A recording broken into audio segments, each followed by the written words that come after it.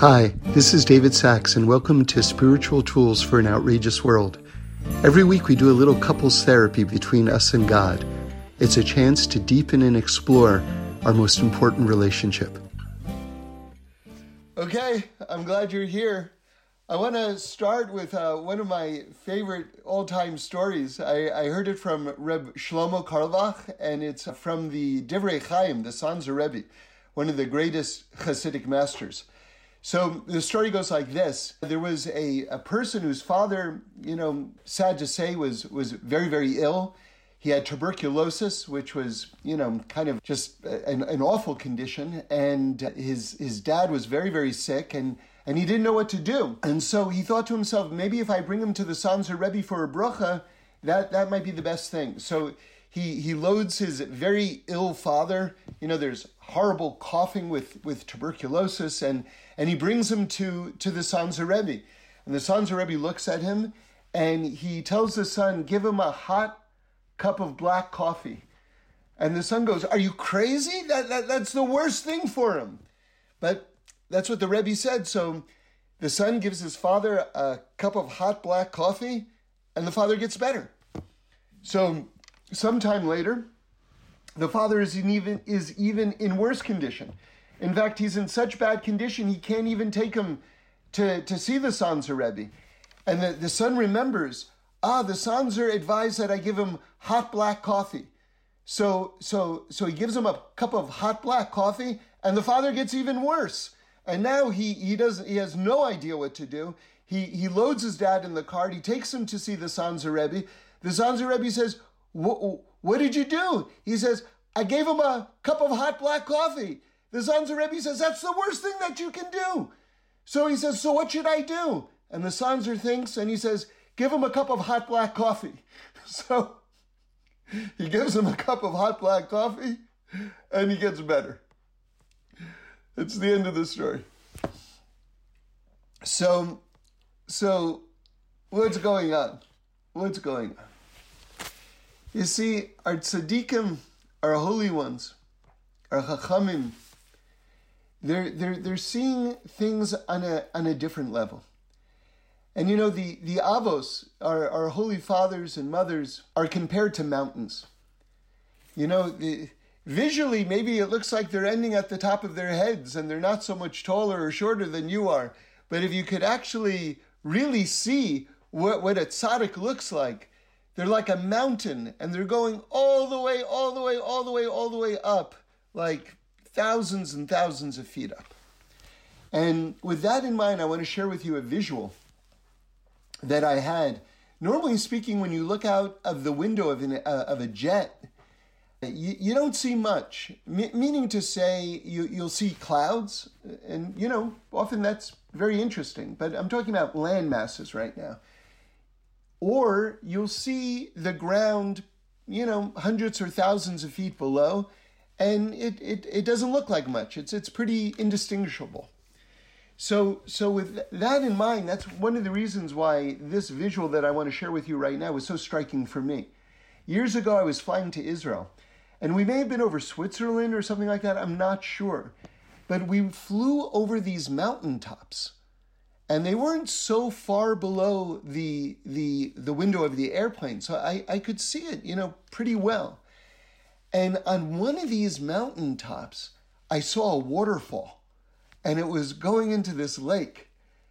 And I was amazed. I was amazed by this, because I thought, wow, you can't even get to that. You can't even get to that waterfall. What would it be like to drink that water?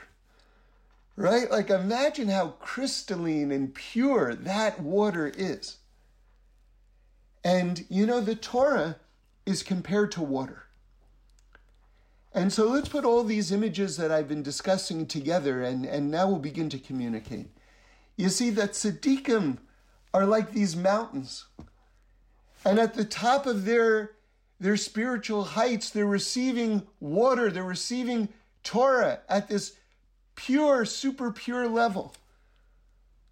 And so when you learn Torah from a tzaddik, you actually get to drink that water from the top of that mountain, from that waterfall. Do you understand? Do you understand what it is? When you open up a sefer, when you open up a holy book, and you're able to draw and to receive their das, their heavenly wisdom, that's what it is. You're drinking from those mountain peak waterfalls. And it's not just waterfalls from today that are going on right now. Can you imagine drinking from waterfalls for hundreds and thousands of years ago, and it tastes just as fresh and pure and clean? That's what it is when you open up the book of a tzaddik.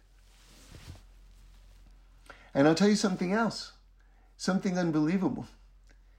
When you learn Torah from a tzaddik, you get a passport into their tent, into their heavenly yeshiva, into the next world. You know, there's certain reaches of heaven that we're just not eligible to attend because we don't have the merit. Just simple as it is. But if you've learned the Torah of that tzaddik, if you've learned the Torah of that tzaddik in this world, you get a passport to enter into the tent into the next world. So the reason why I'm telling you this is because I want to discuss the giving of the Torah at Mount Sinai. And that was an event that happened 3,300 years ago. But what I'm trying to emphasize, and what all of the sages say, it's all over the Torah, this thought: the Torah has never stopped being given. In other words, it's not, as much as it's a historical event, it's an ongoing event. And Mount Sinai takes many shapes. It's a mountain, but it's also these holy tzaddikim that are with us today and have been with us throughout our history. And so this experience of drinking these heavenly waters and connecting with Mount Sinai and connecting with the giving of the Torah is a very real, present-day event. And you have to find those tzaddikim and you can receive from them, or you can open up their books and you can receive from them. And you can participate in that Mount Sinai experience, which is going on until this moment right now. Now, the Baal HaTurim says something wonderful. He brings a gematria, it's more than just numbers, it's a whole amazing visual. Okay, listen to this. We know that at Mount Sinai, what happened? Heaven came down to earth, right? I heard Rabbi Dean Steinsaltz say something amazing. I heard him speak one time, and these words have stayed with me ever since. He said, for thousands of years, people were speaking to God. You know what happened at Mount Sinai? God spoke back. Isn't that incredible? God spoke back. So now listen to this. Heaven came down to earth. God spoke back. Now listen to what the Baal HaTurim says. The word Sinai in Hebrew is the same numerical value, the same gematria as the word sulam, which means ladder. Do you get it? Sinai, the Sinai experience, was a ladder connecting heaven to earth and earth to heaven. Is there anything that can be more crystal clear than that? Sinai was a ladder. Same number, which means that the DNA of these words are the same. So if you want to reach the heavens, the way to reach the heavens is through what was revealed at Mount Sinai. These are the Torah and the mitzvot. These are, remember, Reb Shlomo says that the mitzvot, which are commonly translated as commandments, for better or for worse, he said they're heavenly pathways. The mitzvot are heavenly pathways. Each mitzvah is this divine road through which you connect with God. Okay? Now listen to this. Shlomo HaMelech, King Solomon, says there's nothing new under the sun. Or as R. Crumb said, 'twas ever so. Right? Whatever, the French like to say, the more things change, the more things stay the same. Right? These are all kind of the same thoughts. There's nothing new under the sun. But you ready for what I heard in the name of the Sfas Emes? You ready for this? There's nothing new under the sun, but above the sun? Above the sun, it's constantly new. Above the sun, it's constantly new. You know, we say in the prayers, Or Chadash al Tzion Ta'ir, which means a shine, a new light on Zion. Zion is another word for Jerusalem. So we're asking God, shine a new light on Zion. So, but Rabbi Wolfson, Shlita, says, Or Chadash means something very different. He says, it doesn't mean a new light, it means a light of newness. Do you hear the difference? It means that the newness, the creation and recreation of the world, this ever newness which exists above the sun, God, bring that to the Jewish people, that we can constantly experience your oneness, constantly become refreshed and revitalized in your Torah, right? You know, Rabbi Nachman of Breslov gives the best advice in the world. If you hit a wall, and all of us hit walls, sometimes multiple times a day, he says, begin again now. In other words, so many times we get so immersed in the problem and we're trying to kind of like undo all the knots, but there's another approach. Begin again. Just start from scratch right now. Start from scratch. I'll tell you an experience, and I've talked with at least one colleague about this who absolutely is a very firm believer of this, and I've seen it in my own life as well. Sometimes one of the most frustrating things in the world, and I think many of us can relate to this, is when you lose a file on your computer, or if you're editing a piece, you lose a cut, and you've put so much work into it, and now it's gone. And it's, wow, that can be really, really hard. But can I tell you the good news? My experience, and this close colleagues of mine experiences, is that every time you put it together again, it comes out better. There's something about just you begin again, and somehow you're now taking all of your learned lessons, plus the new discoveries, and what comes out in the new version is better. It's just clearer than the last version. Isn't that something? So what's the teaching? I want to put together all of these thoughts right now and tell you the following. You can take that ladder, that sulam, right, which is the same number as Sinai, and you can reach to the newness that's constantly going on above the sun, and through the Torah you can bring it back down. You can bring it back down to the here and now. And now let's go even deeper into this. When the Torah was revealed, one of the amazing details, you know, the Midrashim are absolutely spectacular in terms of the spiritual pyrotechnics that were going on with the revelation at Mount Sinai. One is, first of all, just so you should just know for our just Judaism 101, it was Shabbos day that the Torah was given at dawn. Why is it important that it was given on the Shabbos day? Because the fabric of time and space on Shabbos is different from the other 6 days of the week.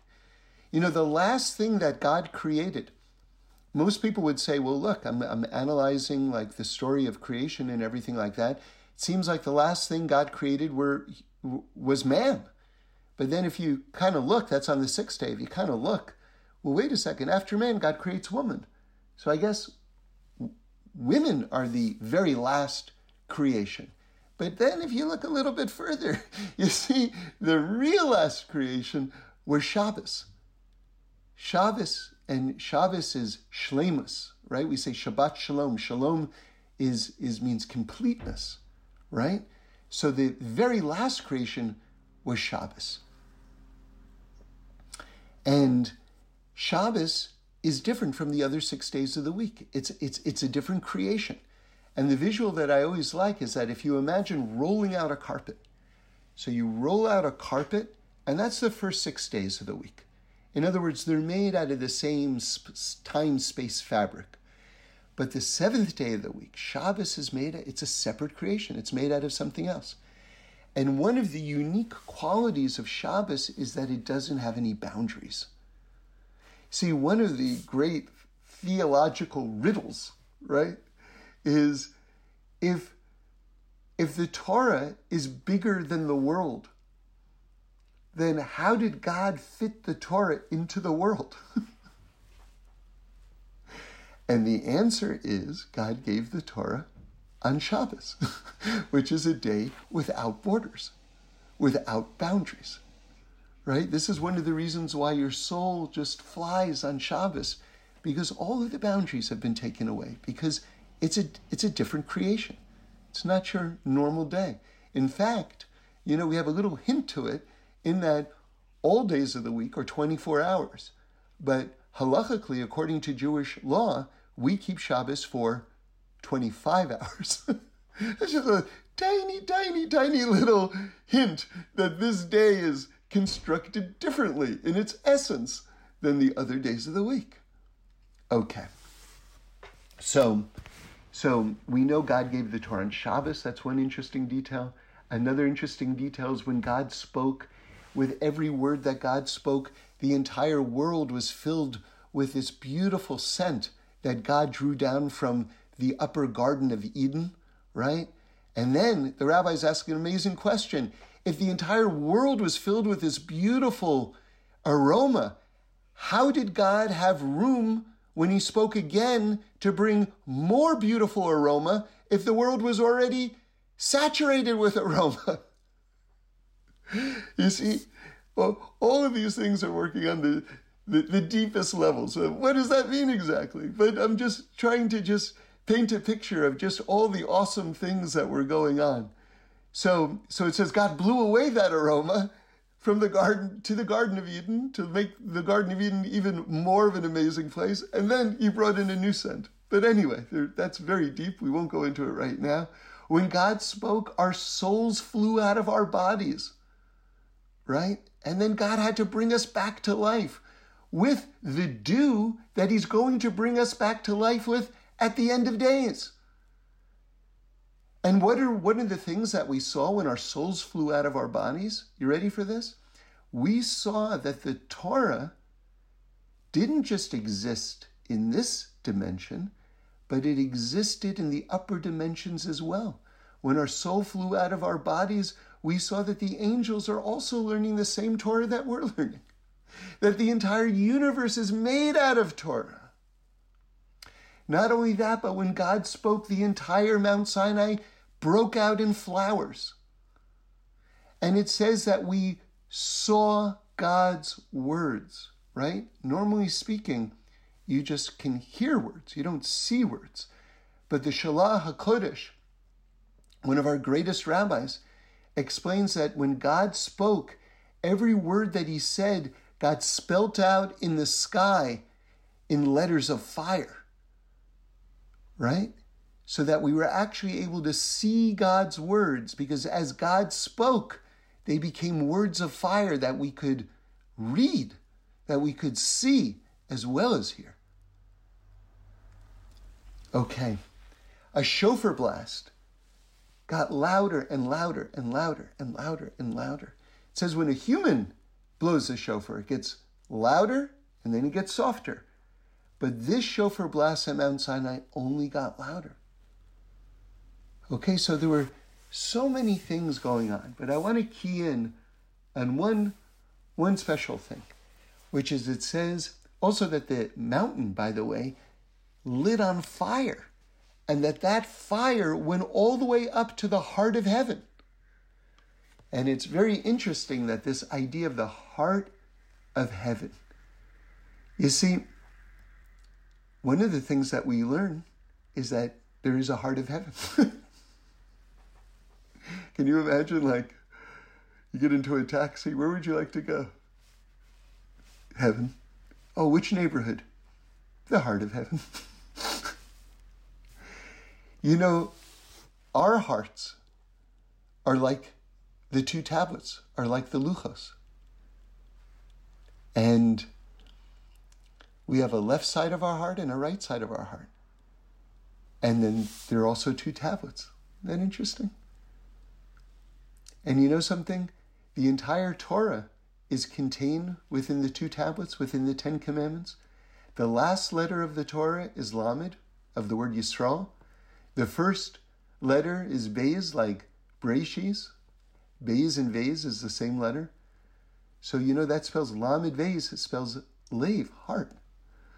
So just like the two tablets which contain the whole Torah, which were given from the heart of heaven, spells the word heart, so our heart, the Torah is written on our heart as well, which is also a lev. That's the Hebrew word for heart, lev. That's our heart too, which is also shaped like the two tablets. Okay. Now listen to this. One more detail, and I want to go into a little bit more depth on this one. It says, when God gave the Torah, the mountain was smoking, right? It wasn't just on fire. There was smoke coming out of it. Now, what is smoke? In Hebrew, it's the word ashan. Now listen to how deep this is. Listen to how deep this is. And this is going to be our on-ramp into the next part of the talk, okay? Because we're going to talk about the structure of Parshas Yisro, and we'll get very deep. But now we're starting to zero in, okay? This word ashan is very amazing. I'll spell it for you. It's ayin, shin, nun, okay? And what it stands for is the three dimensions of reality. All of reality can be boiled down into three categories, says the Sefer Yetzirah, one of our earliest, greatest mystical texts, okay? And that is space, time, and soul. And now let's revisit that word, ashan, that the mountain was smoking. It's spelled ayin, shin, nun. Ayin is the first letter of the word olam. That's space. Shin is the first letter of the word shana, which means time. And nun is the first letter of the word nefesh, or neshama, which means soul. So do you see, the mountain was smoking. In other words, all of the elements of reality, space, time, and soul, were about to be accessed. And we're about to learn how you can access every dimension of reality with the Torah and the mitzvahs. That's what's going on. So now, with this in mind, I want to tell you something, if you don't know, and it's a very interesting, let's just say a very, very interesting the way God decided to structure the parsha of the Torah, the portion of the Torah that contains the revelation of Mount Sinai. Remember, the revelation of Mount Sinai is the critical event in the history of the world. Besides creation and besides the ultimate redemption, it's the revelation of the Torah at Mount Sinai. That's it. And remember, the Torah existed before the world itself was created. That's something that the Talmud teaches us. In fact, the Talmud goes even further. It gives us a number, 974 generations before the world was created. The Torah existed. Okay, how they come up with that number is very interesting, because the Torah was given in the 26th generation, so that adds up to 1,000. And anyway, the rabbis have a whole teaching on this. But the point is that the Torah existed before the world itself was created. Now, I always feel like we need to explain what that means, because it's very important and it's very revelatory. It doesn't mean that there was a Torah scroll floating in outer space, because there was no time or space.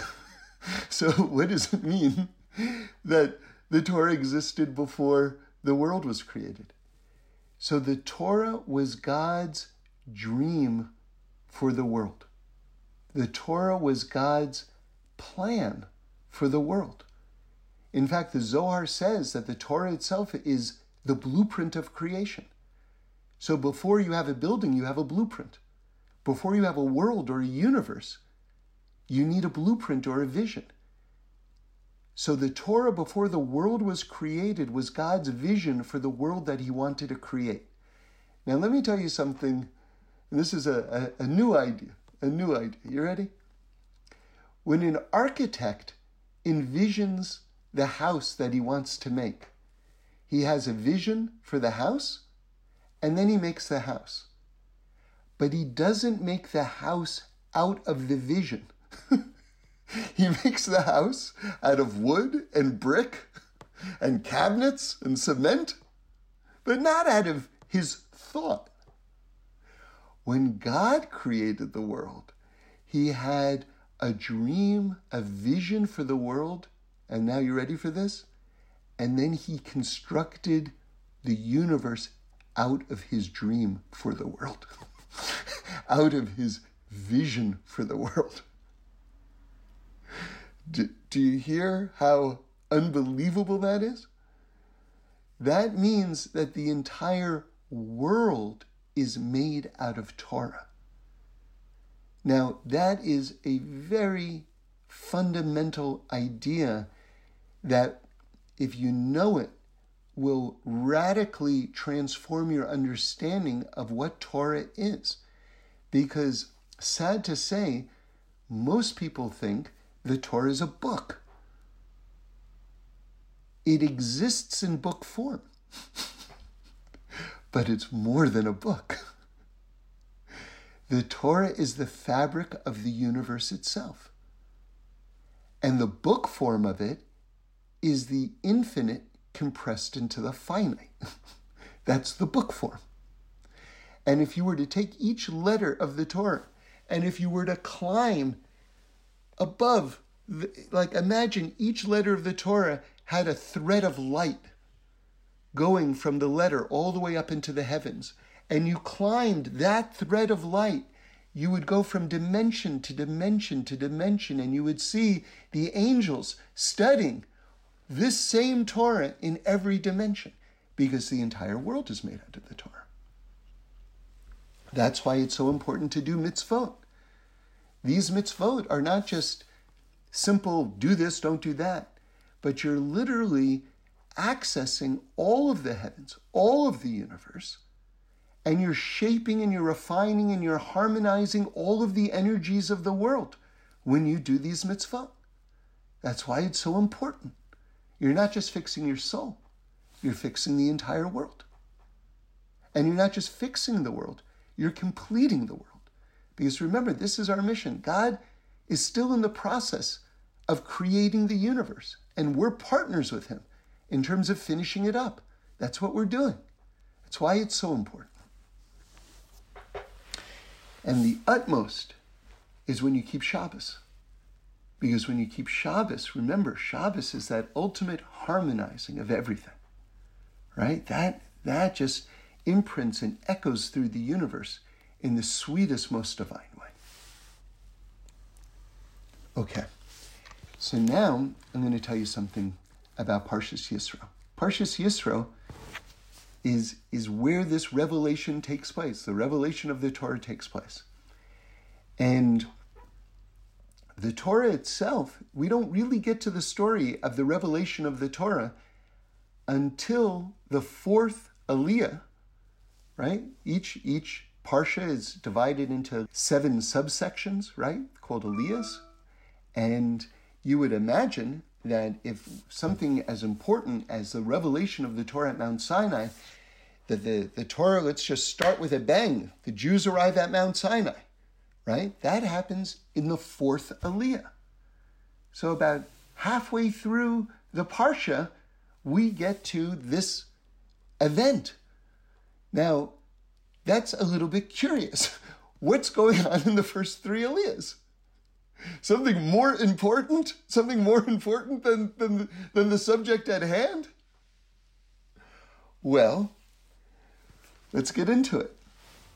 It is the arrival of Yisro, Moshe's father-in-law. And we're going to go into more detail on that in a moment. But Moshe's father-in-law is giving Moshe advice about setting up a court system.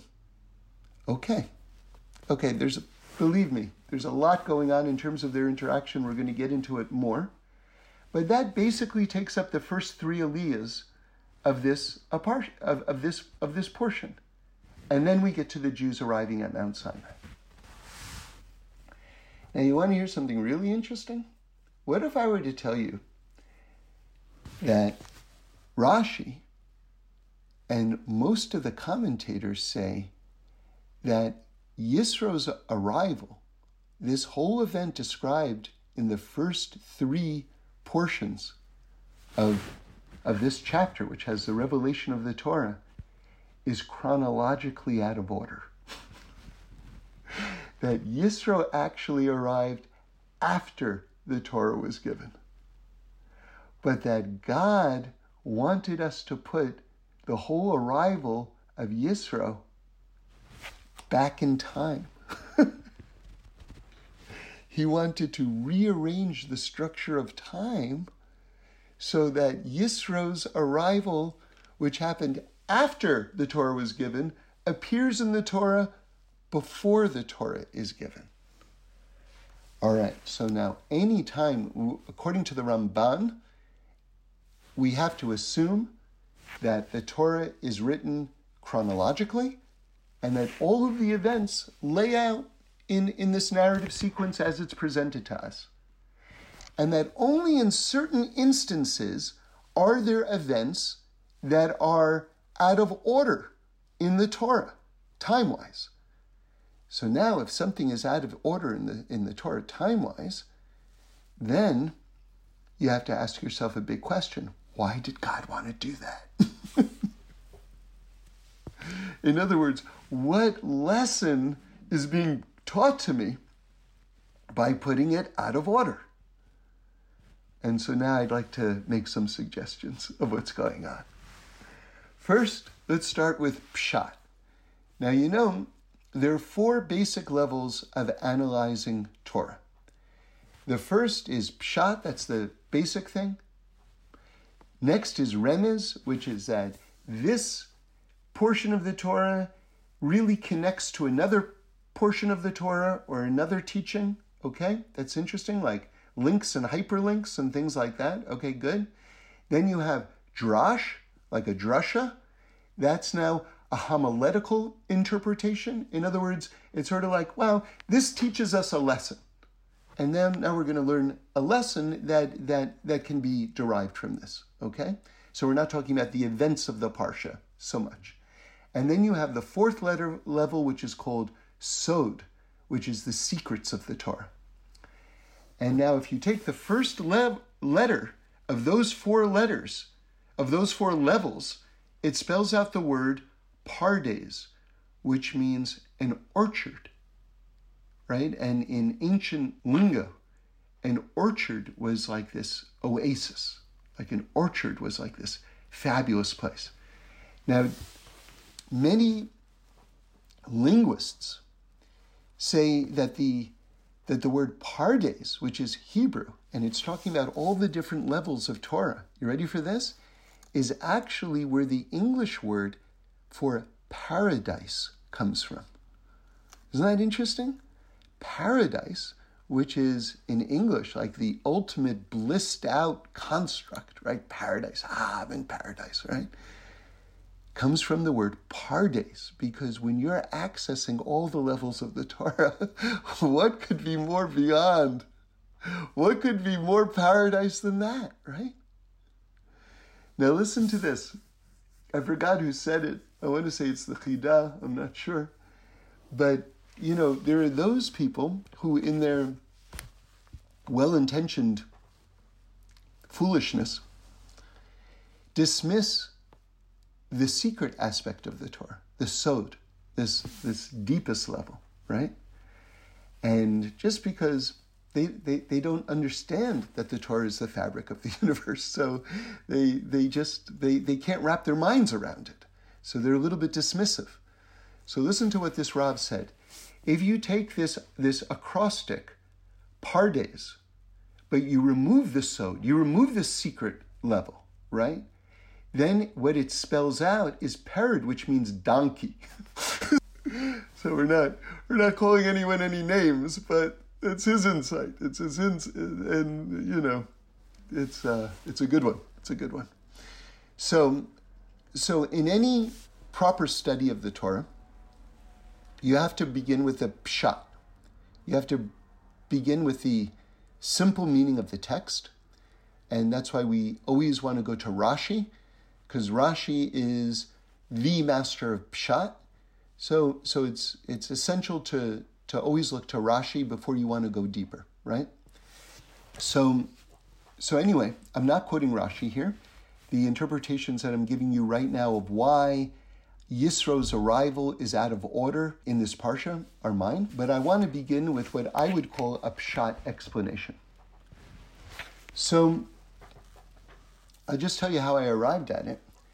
I was looking at the parsha Shabbos morning, and I was going to give a little talk on it, and I thought to myself, I really want to focus on the giving of the Torah.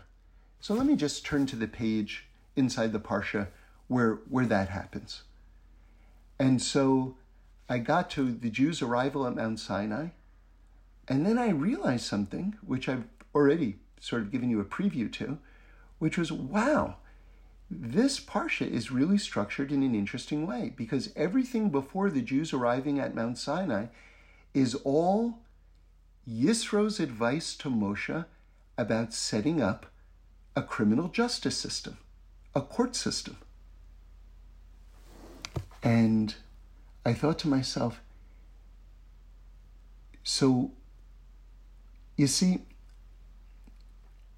in order to hold the light, and the ultimate light is Torah, you need vessels. So that's why the parsha of Yisro's interaction with Moshe is coming before the revelation of the Torah. You establish court systems, and once you have a structure of court systems, then you can receive the light of Torah, because now you have an infrastructure in order to apply the vision of Torah. So I thought that was really interesting, because one of the basic structures in terms of creation is, in order to hold the light, you need vessels. And let me just tell you how essential a structure that is. Well, let's start in terms of just human beings in the here and now. A lot of times, for better or for worse, in order for people to appreciate what the Torah is saying, a lot of times they have to go through hard times. A lot of times, by the way, people can be overwhelmed with thanks and praise. That's what happened with me, in terms of my own life. I just wanted to say thank you to God. But the events of a person's life, like imagine a cube of clay, right? Soft clay, but in a big cube of it. If you put your fist down on top and press down, you can make a vessel. Well, that's oftentimes what the events of our life are doing with us. Sometimes they're hard times, and they're really kind of pressing down on us, but the net effect of that is now we have this vessel to hold something higher, because we appreciate there's something more going on. Sometimes it's great times. It's like, wow, I'm so overwhelmed with thanks. But again, it's making this deep impression on us, and it's turning us into a vessel in order to hold a higher light that we weren't capable of holding before these events happened to us. Okay, so that's how we're shaped into vessels by the events of our life so that we can hold this light. That's one example. But this essential structure of light and vessels exists in the heavens as well. And now let's just go very macro, okay? Get a little cosmic right now. You see, in the higher reaches of heaven, the way first God takes an aspect, this outer garment, so to speak, of his light, and in this very E equals MC squared Einsteinian way, God takes light, which is energy, and he slowly transforms that into mass, which becomes the universe. But the process that takes is light into vessels. Now, let me just tell you the far out thing right now, which is at this highest level of light, the vessels for the light, you ready for this? Are also made out of light. But it's a light that's just like a little bit, and excuse my conversational way of putting this, the vessel for the light is also light, but that vessel of light is a little bit thicker light. Okay? I'm not going to get any graduate degrees for talking about thick light, but anyway, I think you know what I mean. But let me just explain it a little bit better, okay? You see, there are 4 essential elements which contribute to the materialization of that light. Air, water, fire, and earth. And these 4 elements exist in very elemental forms. In other words, when we're talking about these 4 elements in the highest reaches of heaven, it's not water that you can drink, but it's an aspect, the essence, the highest aspect of water, the highest aspect of fire, right? It hasn't become fire as we know it yet. But what's happening now is that the light is going down into a vessel which contains a little bit of these elements. And now that is now going to go down into another vessel, which is also made out of light. But now it's going to have a little bit more of these elements to it. And then slowly, slowly, slowly, as this light descends into vessels also made out of light, but now more materialized light, eventually the transition is going to be made where materiality itself is going to exist, and that's going to become the universe itself at some point. But what I'm trying to show you here is that this structure of light into vessels is not something that just happens in our own lives through experiences where we become shaped and we become impacted so that we become a vessel through our own experiences that can hold a higher light, but that this same dynamic is going on in the highest reaches of heaven itself. So with that in mind, let's revisit what I just shared with you. That before the Torah is given, we need a court system in order to hold that light. So that's the pshat explanation that I would give you, why this event of Yisro, which happened after the Torah happened, why God placed it beforehand, because we need vessels to hold the light. Let me tell you one more instance, because it's really impacted the world that we live in today, okay? And I'm talking about contemporary America right now, but let me just backtrack to when the family of Jacob, the 70 souls of Jacob, descended into Egypt. There's one line there which you can read past very quickly because it's not fleshed out, but if you look into the sources, you see actually what's going on, and it's very, very interesting. It says that Yehuda went down into Egypt in advance of the family. So why is that detail listed? Why is that significant? Because the rabbis teach that Yehuda set up yeshivas for when the Jewish people came down into Egypt, there would be an infrastructure that was present for the Jews to be able to go into Torah study, because those yeshivas, that educational infrastructure, had been established in advance of their arrival. And that is what we should learn from that in terms of all of our travels throughout our lives, that those yeshivas, those educational systems have to be set up and have to exist before we arrive. In contradistinction to what? To the American exile.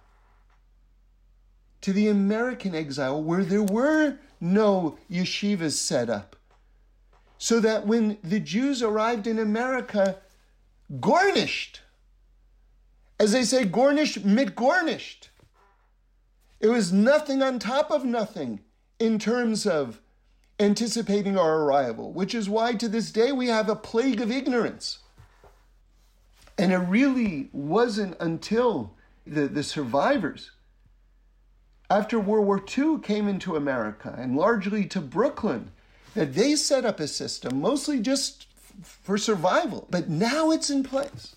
Now it's in place. And now you see the domino effect, because, it's not happy news to share, but there's this very schizophrenic story that's unfolding in terms of the Jewish people in America today.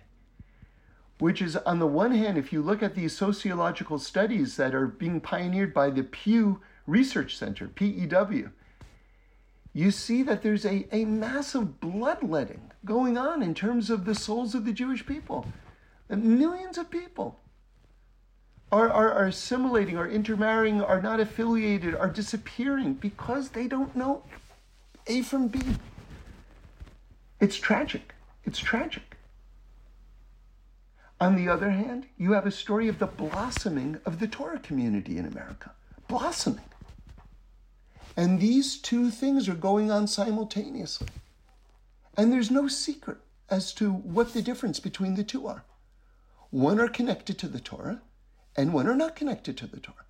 Now, on a soul level, we're all connected to the Torah. And one person isn't more or less Jewish than the other.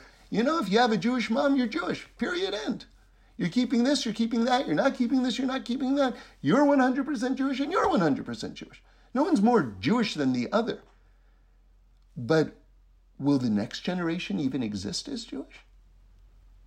That's the existential question at play. Your Judaism is not in question. But what about your children or your grandchildren? And it's no magic formula. It's no lucky roll of the dice. It's no lucky lottery ticket winning thing. It's a very clear connection. You're either connecting yourself to the Torah or you're not.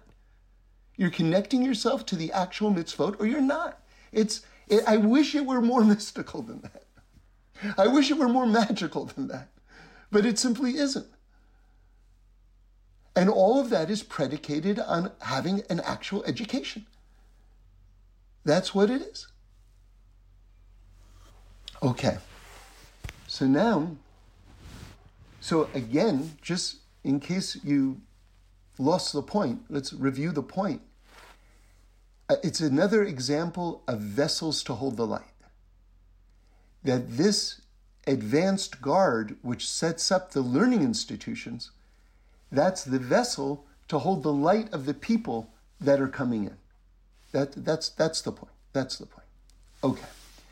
So now let's go way deep. You ready? Let's now go way, way deep.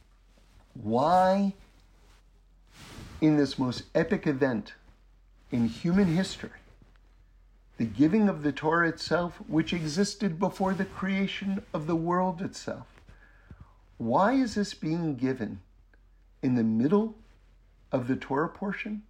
Why is this event of Yisro's arrival, right? Now, we gave a very nice explanation, I think, I hope, which is that we're creating a vessel, a whole court system, a vessel to hold the light.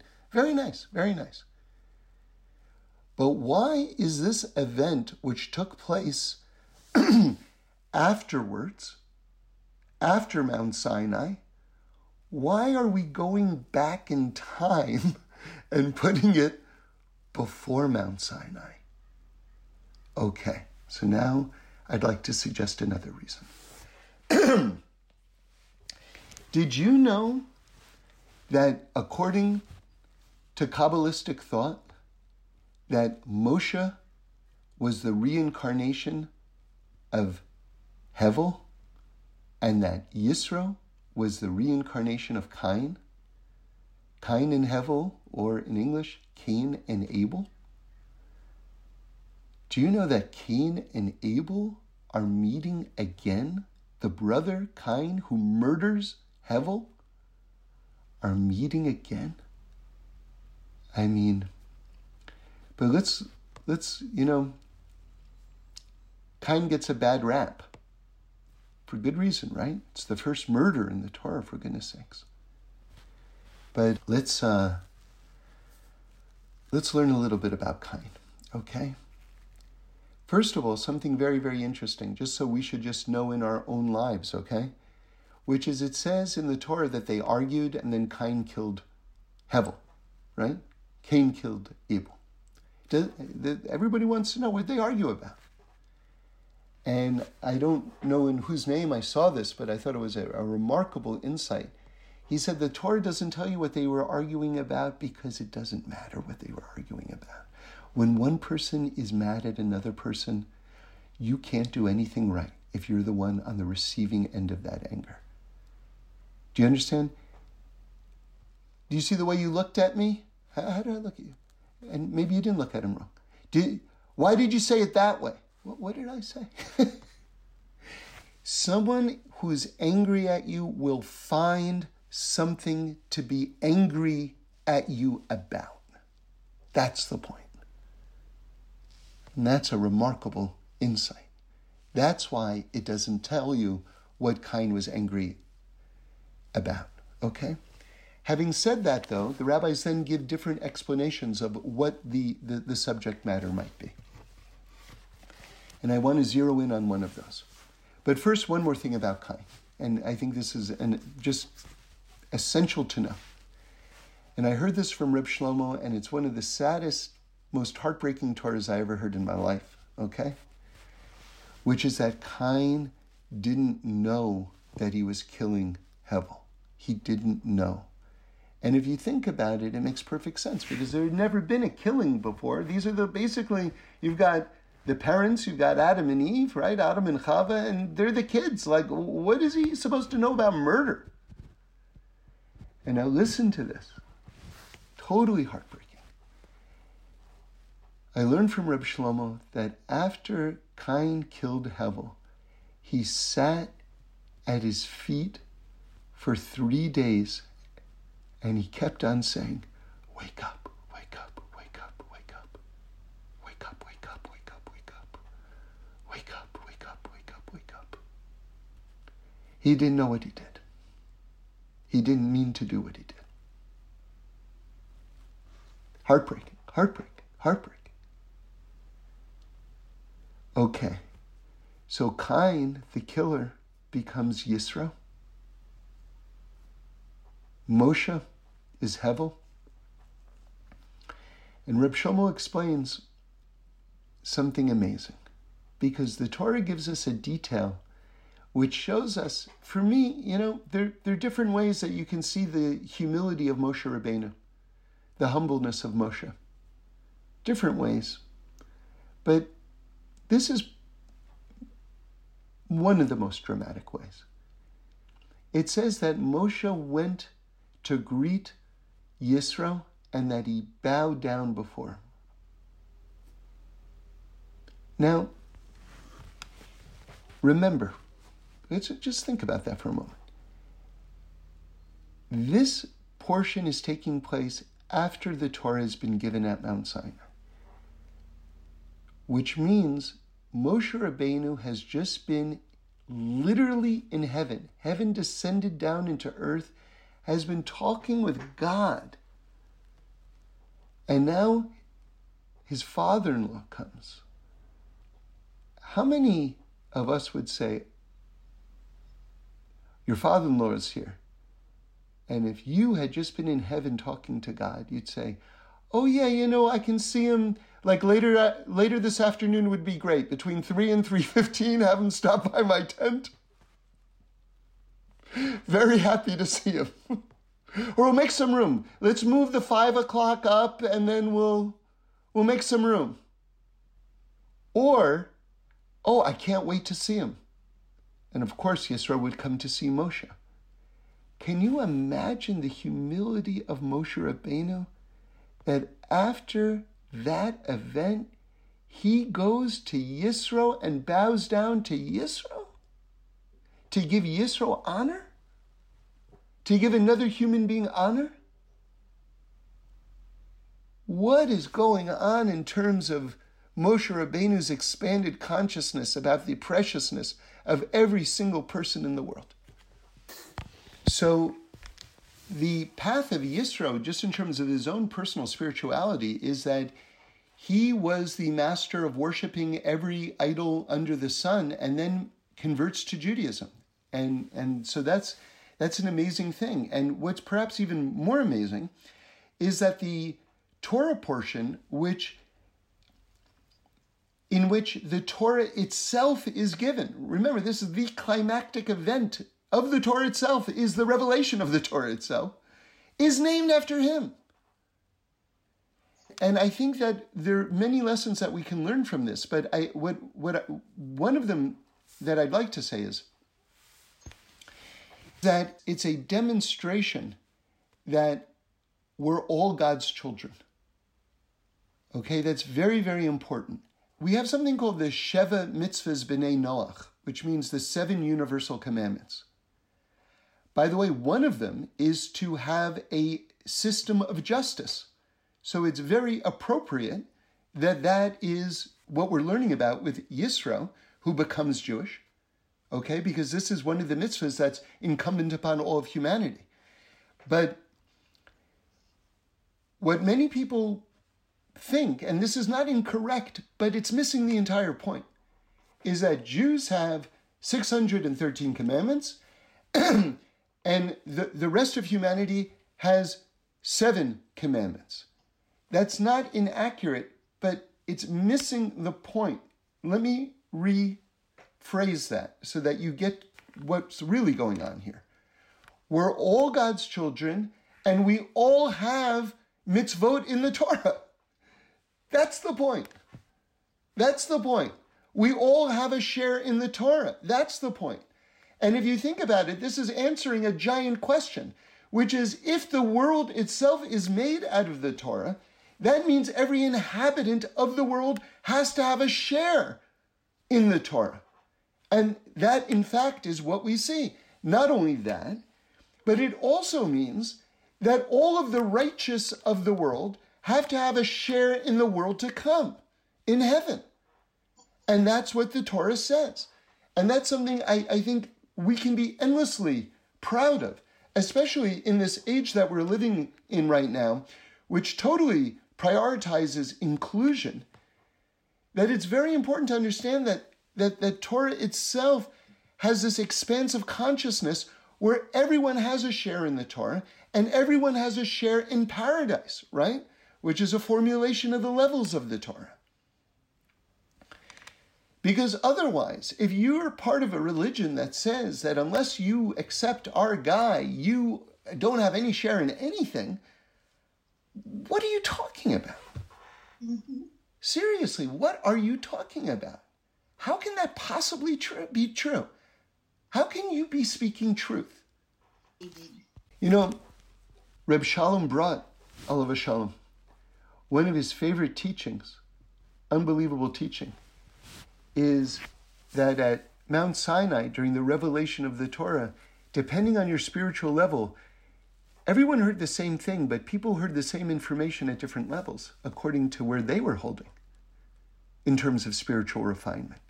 When it says, don't kill, the people on the lowest spiritual level heard, don't murder another person, don't take a life.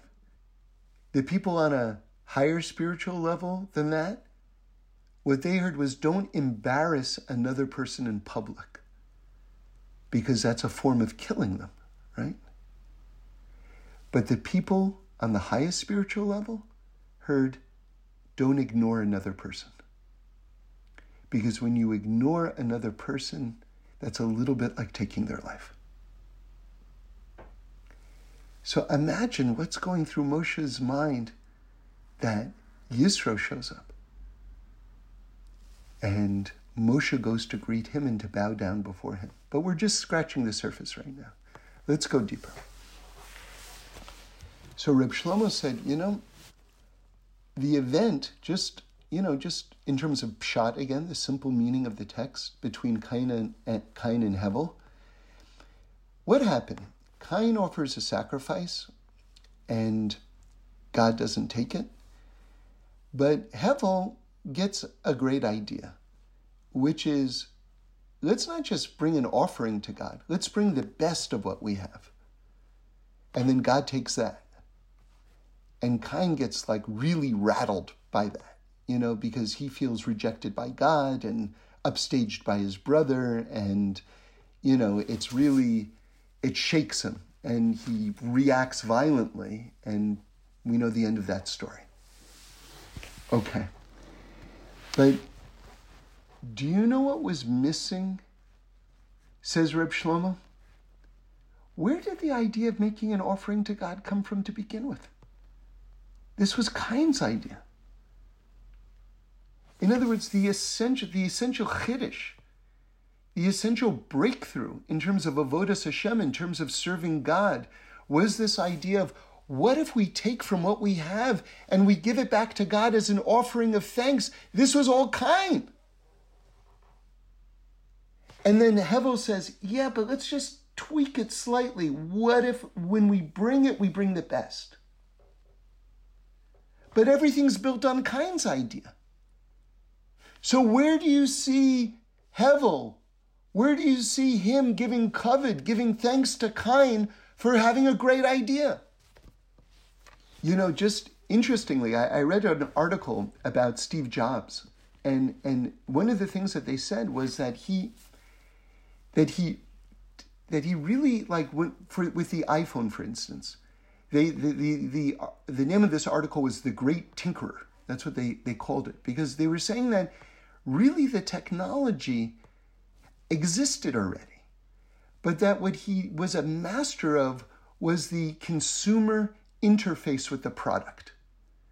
And one example that always stays with me, because I really just appreciate just a little bit of his brilliance in this, is that they were about to announce the iPhone for the first time, this civilization-changing product, right?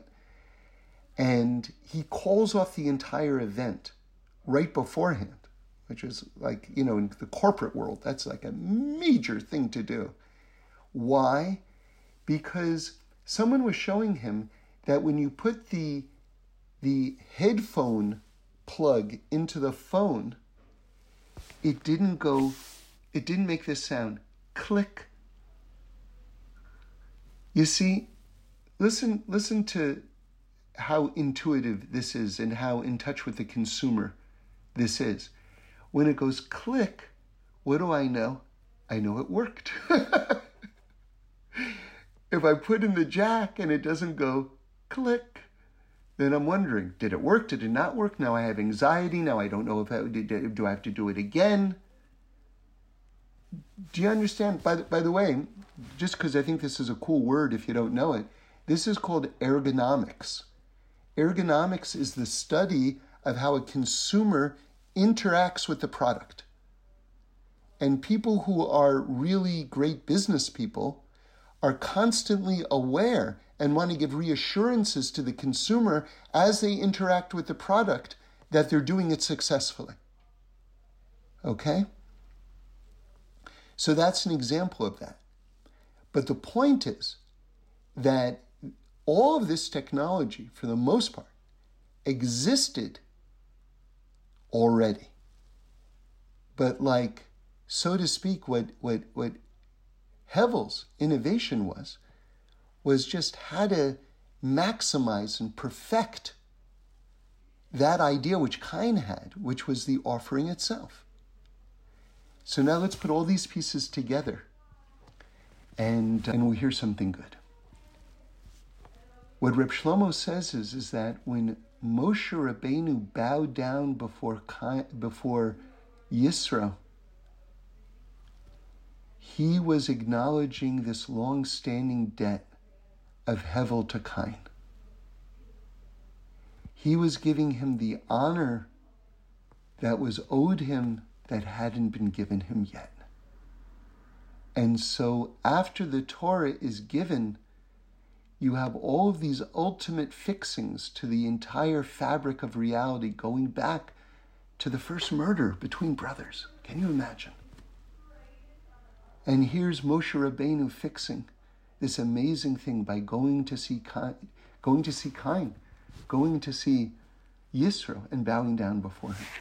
But now we have to go a step further. Are you ready for this? Listen carefully. What did we say? What did we say? We said that time-wise, Yisro is out of order. It's an event that happened after Mount Sinai, and it's moved in the Torah before Mount Sinai, because the Torah is showing us not just how to rectify our life, but how to fix past lives. Do you see that? Do you see how deep that is? That's crazy deep. That's crazy, crazy deep. And now let's revisit something that we learned earlier in this talk. When the Torah was given, it was smoking, which is the word Ashan, which is Roshei Tevos, the first letters of Olam, Shana, Nefesh, space, time, and soul. Because the Torah itself is allowing us to access all of those dimensions. And remember, the Torah is the word Sinai, because that's where it was given. And Sinai is Sulam. Sinai, the revelation of the Torah, is that ladder connecting heaven and earth so that we can bring the newness above the sun. There's nothing new under the sun, but above the sun it's always new.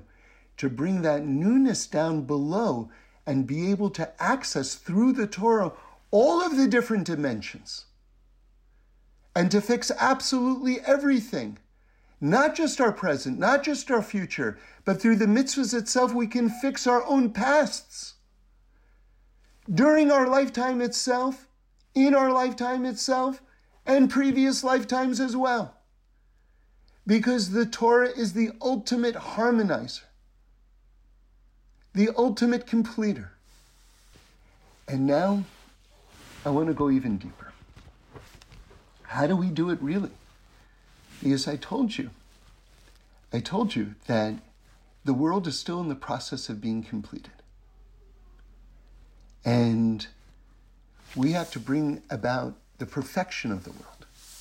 And the way we bring about the perfection of the world, the most tangible step that we can make is by keeping the mitzvot, but also by becoming unified as a people. When we become one, that oneness reverberates throughout the entire universe. And I shared with you a teaching from the Jikover Rebbe, who Reb Shlomo called a supercomputer before there were computers.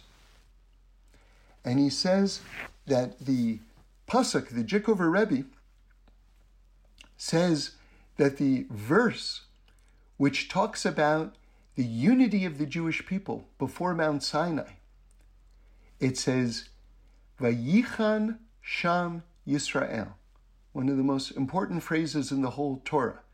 3 words, Vayichan Sham Yisrael, which means, and the Jewish people encamped there, meaning in the context of the verse at Mount Sinai. Now, what's so fascinating and important about this verse is that the word that encamped is in the singular and not in the plural. We're talking about over 2 million people right now. It should be in the plural form of encampment, but it's in the singular. Why? And if you look at the Rashi there, Rashi says, because we were like one person with one heart. So there was total unity. And this is not just a passing detail. There was total unity, and it was a balmy 72 degrees that day, and we were all looking forward to the revelation at Mount Sinai. No. This is an essential causative. In other words, Because we were unified, we created this vessel for the light. We ourselves, through our unification, became that vessel. Remember, the word for vessel in Hebrew is kli. The Magali Amuko says kli is the letters Chaf, Lamed, Yud, which stands for Kohen, Levi, Yisrael. In other words, all segments of the Jewish people were united, which made a kli, which made a vessel to hold the light of Mount Sinai. So when we are unified as a people, then the whole world changes, because that oneness reverberates through the whole universe. Okay. Now I had some new thoughts about this that I want to share with you, and we're going to start to wrap it up now, which is, how did we become unified? We got to keep it practical, folks, right? So I'm going to read you the passage right now, and you'll see it, I think, pretty clearly. This is, by the way, this is in Parshas Yisro, and it's chapter 19, verse 1. You can read it yourself. Very, very direct, descriptive passage. In the third month from the Exodus, okay, so let's just, the first month is Nisan. Remember, the 15th of Nisan is Pesach, so we left Egypt on the 15th of Nisan. The next month is Iyar, and then third month is Sivan, right? It's on the 6th of Sivan that the Torah is given. So that's the third month. Okay. So in the third month from the exodus of the children of Israel from the land of Egypt, on this day, meaning the first day of the third month, Rosh Chodesh Sivan, they arrived at the wilderness of Sinai. Okay? That contains the whole secret. Do you know what the secret is? If you make yourself like a wilderness, if you make yourself like a desert, if you make yourself like nothing, then you can achieve oneness with the people, because your ego isn't getting in the way. It's not just, oh, do you know who I am? And who will I be sitting with today? And who else is invited to this event? No. The Jewish people made themselves like a desert. They made themselves like nothingness. And when you make yourself like nothingness, there isn't a person in the world who you can't get along with. Because there's nothing in the wilderness. You know what that means? There's no, you said this to me and you did that to me. Nothing's there. It's a wilderness. And for sure your ego isn't there. Now, I always feel compelled to say this next thought whenever I say that thought or something like that, which is, that doesn't mean not to have self-esteem. You have to have self-esteem, because humility in Torah means that you appreciate your own greatness, and from the standpoint of appreciating your own greatness, you realize that you're nothing. If you skip that step of appreciating your own greatness and you just realize that you're nothing, buddy, that's just called having psychological problems. That means you need to see a psychologist. Don't dare call yourself humble, because that doesn't even approach what the Torah means when we're talking about humility. Humility is an exalted spiritual level, and you only reach it when you understand your own preciousness and your own greatness. And then from the standpoint of that, then you make yourself like nothing. Okay, so now I want to go even deeper. I got very excited about this point, and I want to reinterpret a verse of the Torah, and we'll end with that. How did we realize that we were nothing? I mean, we're giving the magic formula for the redemption here. First, we've got to be unified. Okay, great. I get it. When we're one, then the universe becomes one. I get it. We make a vessel. I get it. But how again do we become unified? By being like a wilderness. Got it. But how do we make ourselves like a wilderness? Okay. So now, I thought to myself, remember, we've had let's look into the structure of the Torah right now. I was wondering, what is the last thing that happens before it says we arrived at Mount Sinai? What's the last event that happened? Well, we know it's not Parshas Yisro, right? In other words, the arrival of Yisro to the Jewish camp. We know it's not that, because that happened after the Torah was revealed. So, sticking to the chronology of events, what is the last thing that happened before we became like a wilderness? And you ready for this? The event with Amalek. Isn't that fascinating? Well, what's the last thing we said in this event with Amalek? And that is going to give us our final clue. And if you look at chapter 17, verse 7, the Jewish people said, it says, we tested Hashem and we said, is Hashem with us or not? And you know what the very next word is? I'm not talking about the next page, the next chapter. I'm talking about the next word. After we said, or actually it's the second word after. After we said, is God with us or not? V'yavo Amalek, and Amalek came. Amalek arrived. Of course, we know Amalek is the spiritual enemy of the Jewish people. We know Amalek, by the way, is gematria, the numerical equivalent of the word doubt, Suffolk. Right? But the point is that it wasn't a great thing to say. Is God with us or not? Because, you ready for this? Wherever you go, there God is. That is the essential truth of our lives. Wherever you go, even to the darkest place, there God is. You're never alone. You're never alone. You're never alone. You're never alone. Okay. So, we had a while to think about what we said to God. We had a while to think about it after it happened and after Amalek attacked us. And we had a lot of tshuva to do, a lot of thinking to do. Because the next time you pick up the story of the Jewish people, we're making ourselves like nothing.